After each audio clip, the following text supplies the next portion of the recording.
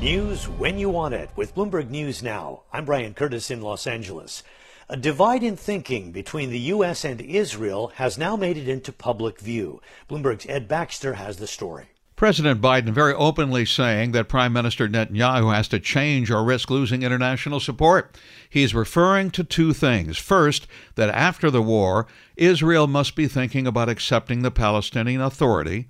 And second, in the way in which the war is currently prosecuted. Attempting to do everything possible to prevent innocent Palestinian civilians from being hurt, murdered, killed, lost, etc. Netanyahu, in response, says he will not accept Palestinian Authority rule. Meanwhile, the UN General Assembly has voted to call for a ceasefire. Ed Baxter, Bloomberg Radio. Ukrainian President Volodymyr Zelensky went to Congress on Tuesday to appeal for more aid to resist Russia's invasion. But Republican leaders told him that he'd have to wait for an elusive U.S. deal on immigration. Bloomberg's Eric Wasson has more. He's going away empty-handed there. That is caught up in this border negotiation. We had Alejandro Mayorkas, the Department of Homeland Security Secretary, up here in the Senate for a 2-hour meeting behind closed doors with Senate negotiators, coming out with saying some progress, or we can't really identify that a deal is anywhere close. We're thinking January, maybe even later. This is early days. We don't have the big players like the president, Mitch McConnell, and others in the room. It's going to take a lot more work to get a border deal done. Bloomberg's Eric Wasson. China has vowed to make industrial policy its top economic priority next year. Bloomberg's Yvonne Mann has more from Hong Kong. The annual Economic Work Conference saw an emphasis on supporting companies to produce high-value products. It also called for steps to vigorously develop the digital economy and AI technologies. The news is likely to disappoint investors hoping for consumer-focused stimulus to boost growth, but policymakers did hint at providing subsidies for households to spur consumption. On the property crisis, leaders pledged to meet developers' financing needs. There was also a vague vow to launch a new round of tax reform. The overall focus of the conference was to emphasize structural reform rather than cyclical stimulus. In Hong Kong, I'm Yvonne Mann, Bloomberg Radio. One metric of U.S. consumer prices picked up in November. There were increases in housing and other services sector costs. We heard from David Leibovitz at J.P. Morgan Asset Management. He told us what he thinks the data means for the Fed.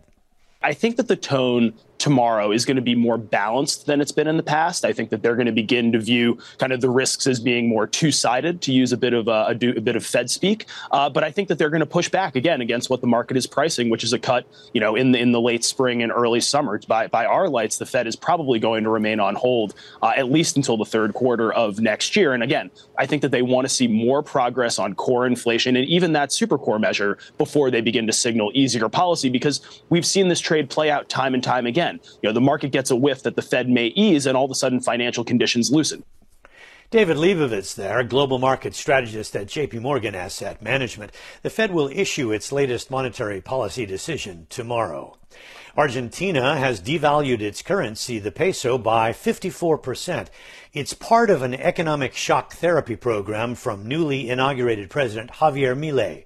Milei says Argentines will have to endure months of pain while he works to pull the country back from the economic crisis inherited from his predecessor. Inflation is running at more than 140% annually.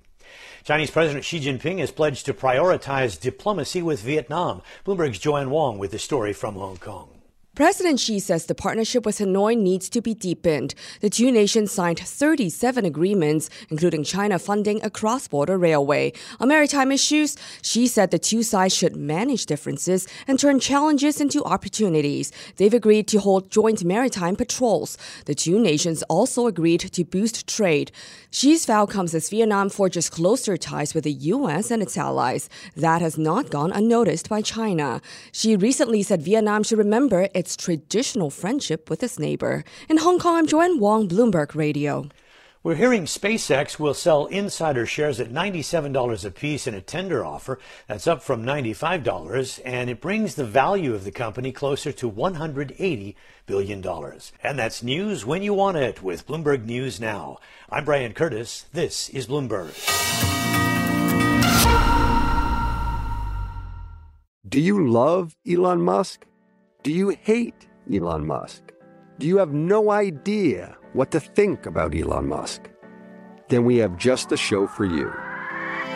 He's become even more larger than life. Buying Twitter doesn't get us closer to Mars. They are like really close to the edge of like everything falling apart. Like, oh, Elon, I volunteer, put a chip in my brain. Each week on this podcast, we'll break down, analyze, and debate the most important stories on Musk and his empire. It's all one big universe. You just work for Elon Inc. From Bloomberg Businessweek, this is Elon Inc. Listen wherever you get your podcasts.